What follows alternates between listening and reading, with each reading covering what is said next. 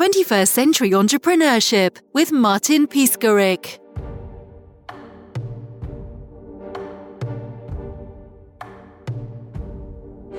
So in the Kingdom of Bhutan, when a baby is born, the tradition is that you take this baby to the monastery, and there are special monks who give the child a first name and a second name.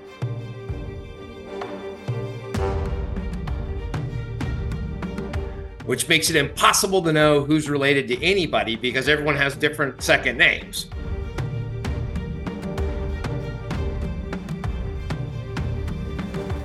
And so when we started our wine company there, we decided, hey, let's let the monks name our baby. And so we went to the master namer monk and we said, hey, can you name our baby? And they said, sure, we'd love to. And they went away for about 6 weeks.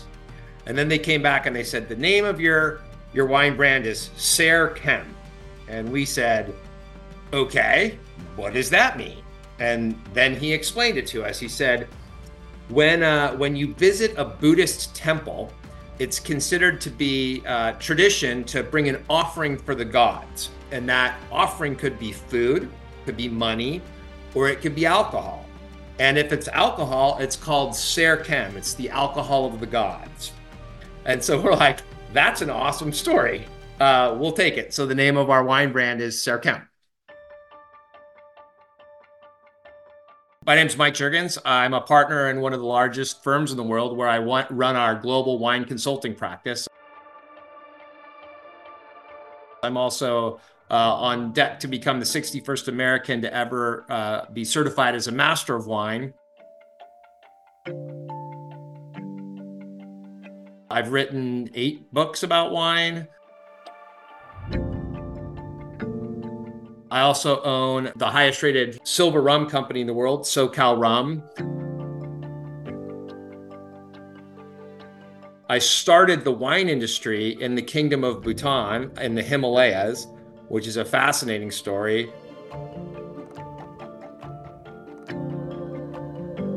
And I also play the drums in a punk rock band.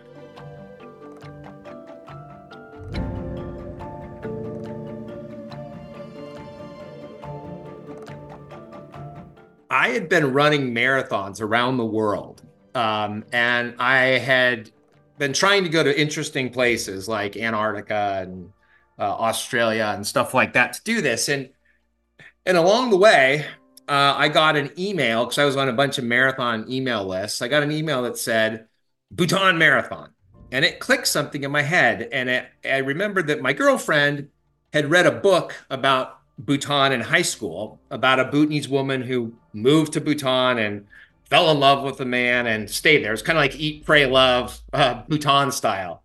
And so she'd been always talking about wanting to go there. And so I said, well, sign us up for that. So I signed us up for the marathon. They were only taking 10 international people, and you had to apply, and they selected us. And so I went to my girlfriend and I said, hey, congratulations, baby, I'm taking you to Bhutan, finally.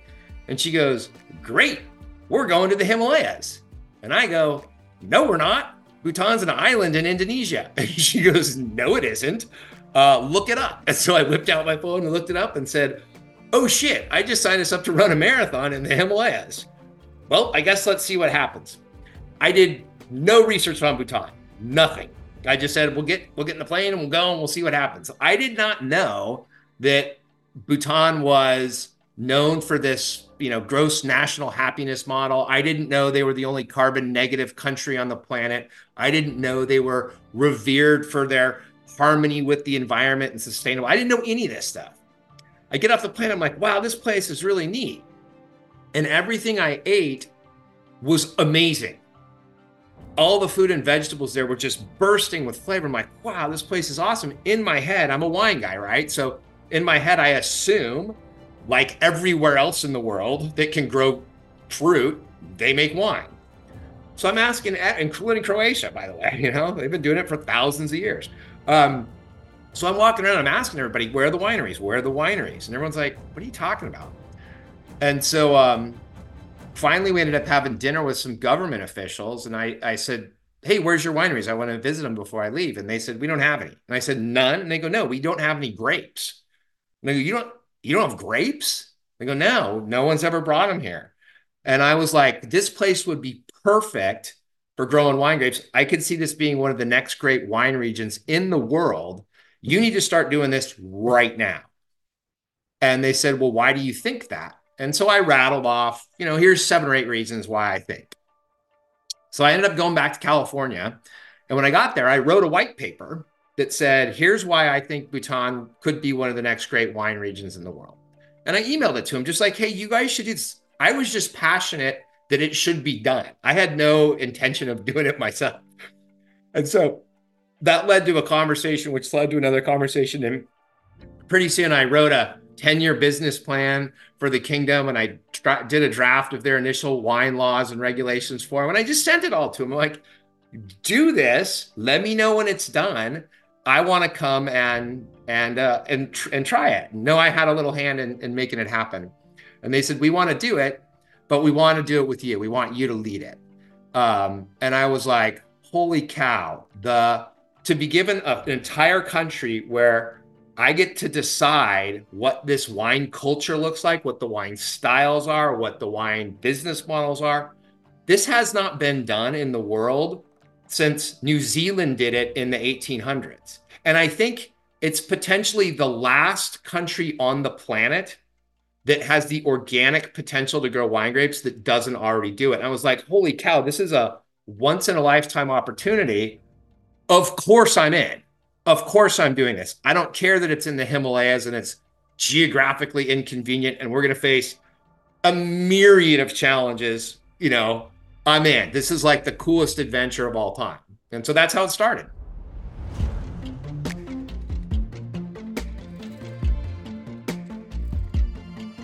The first challenge that we had is trying to figure out what grapes to grow. There's a lot of different wine grapes out there.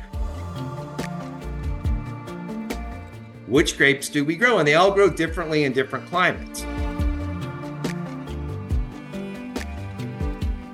That's challenge number 1. Challenge number 2 was when you look at Bhutan from north to south is about 300 miles, maybe. So it's not that big. In that space of 300 miles, it goes from 500 feet in altitude to like 25,000 feet in altitude. And so within that, you have every climate zone known to man. I have jungle at the bottom, I have glacier at the top, and I have everything else in between. And with that, the way that the hills and valleys and the mountains are set up is even within a similar climate zone, the microclimates are extremely different. And we had no idea where to even start with, hey, this is the best spot to grow grapes. We have no data. We have every potential option of climate known to man. And so we studied it and we tried to take a scientific approach, and it became clear that was we could study it for a decade and still not have a good answer. And so at the end of the day, we just said, let's go. Let's try stuff. Let's plant a bunch of different vineyards at a bunch of different altitudes and a bunch of different climates. We'll plant a bunch of different grapes. We'll see what works. Let's get rid of the stuff that's not working fast, and let's double down on the stuff that is working, and attack it like that. And that's what we did.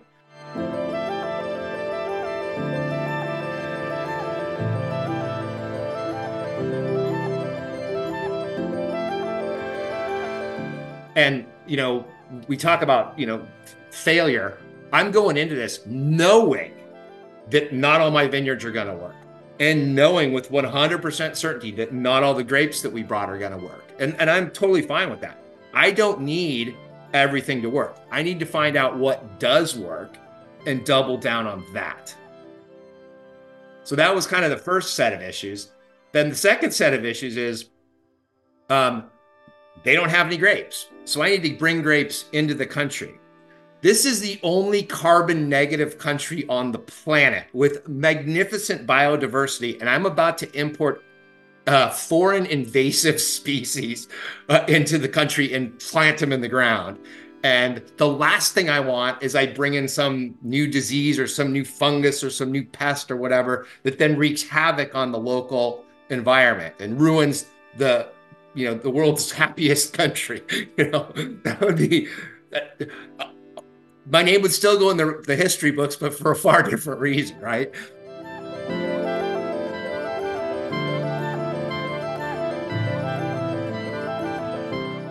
And so we had to work very closely with the Ministry of Agriculture and Forests to make sure that we're bringing this stuff in correctly. We're bringing in clean product. We're planting it in a way that we can quarantine it if need be, and keep a very, very close eye on it for the first couple years until we're sure that it's working and it's not hurting anything else. And so that required a lot of coordination and a lot of careful negotiation with the government. Then I had to get the vines. And I don't know if you know about buying grapevines, but when you email a nursery and you say, hey, I want some grapevines, and I'm from the Kingdom of Bhutan, they go, oh, you're a Nigerian prince and you want me to send you some money over here. And I couldn't get people to take me seriously. So I had the government teed up and ready to go, but I couldn't get anyone to take me seriously. And so finally, I got in my car and I drove from Southern California up to this big nursery in the middle of California. And I walked in the front door and I said, I'm here. I'm me. I have a checkbook. Sell me some goddamn vines. And they were like, oh, this is actually a real thing. I was like, yes, this is actually a real thing. And so I finally had to get the vines. And then I had to get the vines from Southern California to the Himalayas without them starting to sprout or die along the way. So that was a whole set of logistical challenges. And I remember a funny story. There were so many hoops to jump through because no one knew how to do this. No one had ever done it before. And I'm at LAX and my vines are at LAX. We're getting on two separate planes. And I'm boarding my plane and I get a text that says, we've got a problem with the vines. We're not sure we can get them loaded. And the problem, I forget even what the problem was, but I was like, okay, I think do this. And I think that should solve it. And then I got on the plane to fly to the Himalayas, not knowing if the grapes were going to get there or not. And so, it's a 24-hour journey because you go to Tokyo and then you go to Bangkok and then you go to Paro. To get to Paro, grapes aren't there and people have no idea where they are. And so I'm sitting out and I have a team of 30 people meeting me at 6 a.m. the next morning to plant the first vineyard. And I'm sitting on the steps of the hotel at 5 o'clock in the afternoon, literally head in my hands, just thinking, what the hell am I going to do? These grapes are going to, if they get lost, they're going to die.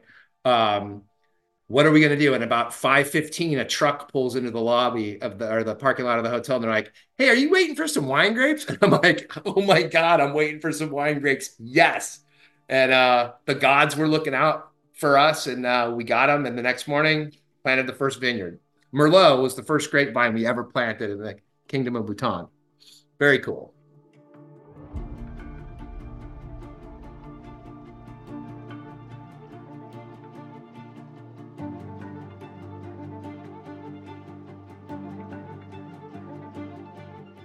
What happened with us is that I had been studying to become a master of wine, which is one of the most respected certifications in the world. And to do that, one of the things that I had been doing for years is I've been traveling to every major wine region in the world and kind of learning the culture, learning what they do there, tasting their grapes, tasting their food, talking to the people. And so I had this exposure of having been to a bunch of wine regions and knowing what one looks like. And so at the same time, when I got to Bhutan, I mentioned how they grow some of the best produce in the world in really obscure verticals. Like they grow the best cardamom in the world, the best red rice, and the best mandarin oranges. But the reality of it is every fruit and vegetable that I ate there was the best I'd ever had. Not the most beautiful looking, little misshapen carrots, and it's the best carrot you've ever had in your life. And so I'm sitting there and I'm having this experience with the flavor of the local produce. And I'm looking out the window at these magnificent terrace slopes and this beautiful pure water and this bright sunshine. And I'm like, this place is a wine region. And I didn't know it yet that it wasn't. But when I found out it wasn't, I was like, this is wrong. There's a wine region hidden in here, ready to break out. And you guys must do this for the world. Do this to bring the taste of Bhutan, the essence of Bhutan in a bottle of wine to the rest of the world. It's gonna be special. You guys need to do this. I just felt so passionately about it.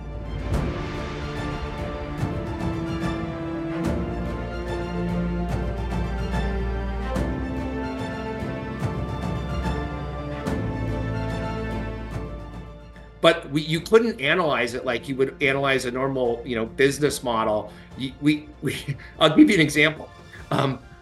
In the grape world, rainfall is super important, but they don't have weather stations in Bhutan. And so the way you find out how it rains is you go to the farmer and you go, how much does it rain here? And he goes, it rains a lot. And then you ask the next guy, he goes, it doesn't rain that much. I remember being at this one farm where we're talking to this guy, we're looking at his land, and I go, how much rainfall do you get? And he goes, none. And I go, that's impossible. I go, I can see Paro Town from where we're standing.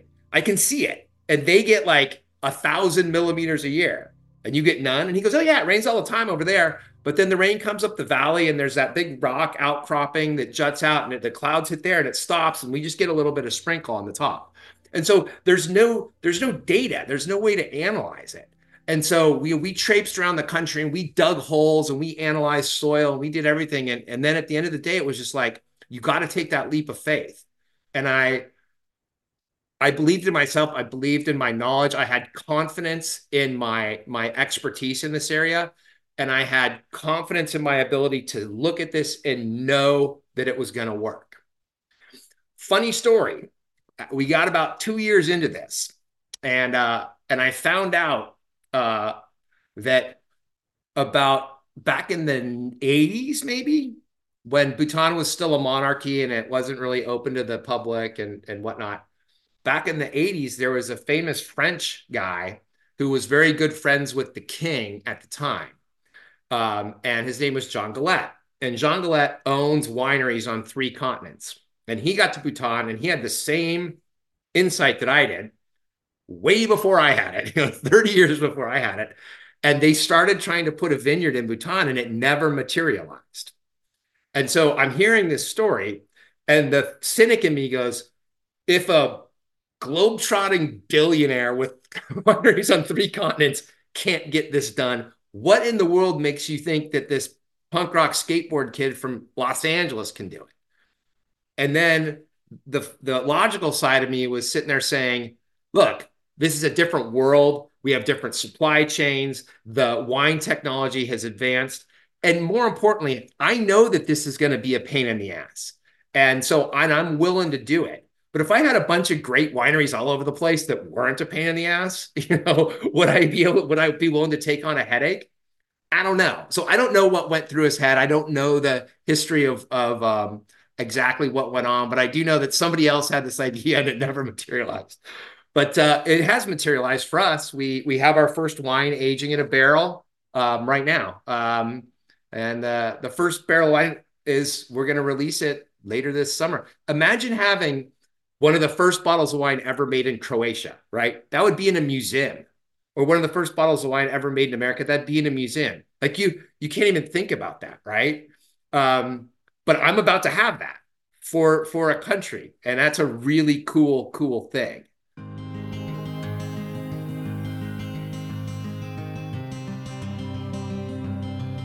One of the marathons I ran was deep in the heart of Antarctica. And Antarctica is large. It's like the size of Australia. You don't really notice it because it's on the bottom of the globe, but it's big.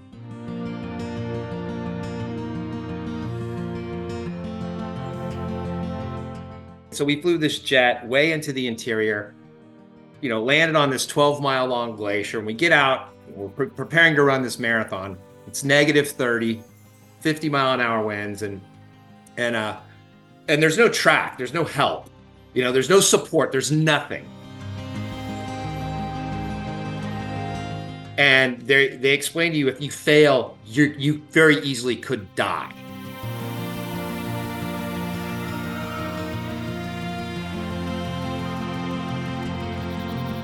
And they basically drove a snowmobile around in a giant 13-mile circle, and they said, run on this. And so we get out there and we start running, and I do the first lap.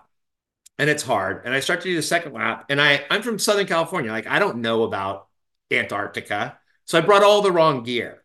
And my goggles froze over. And I couldn't see.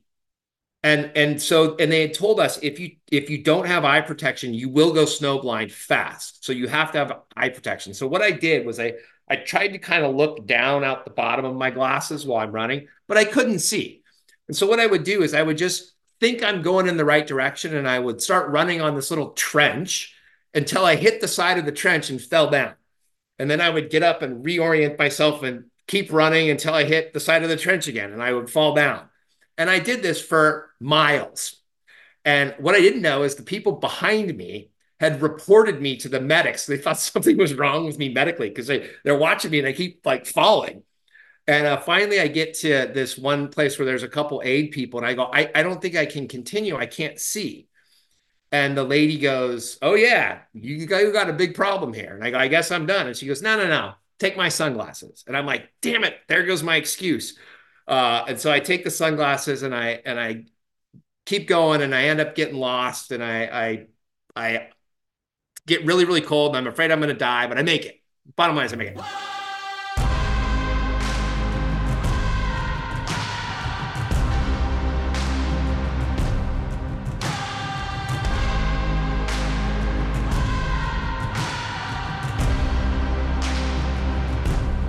The point of all this is, sometimes when I'm, doing the Bhutan Wine Company, that's the way I feel. Like, there's this, we don't know, and we're just going to keep running until we fall down, and then we have to pick ourselves up and keep running until we fall down again, and we're going to fall down a lot, and it's going to hurt, and we're going to be worried that we're going to die. But the only way out of it is to keep going. And the level of pride, the level of emotion that I felt when I crossed that finish line, I'm feeling it now. Like, I'm choking up a little bit right now.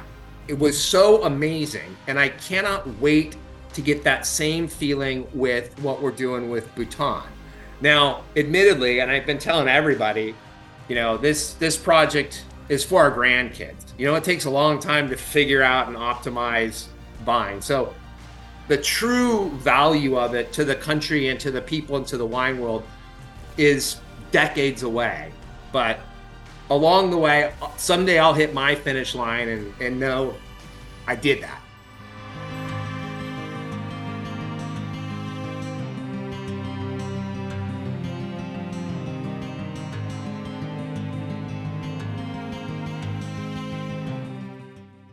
So for those of you who are interested and want to learn more about our journey in the Himalayas and trying to develop this wine industry from scratch in this magical Shangri-La, if you go to bhutanwine.com,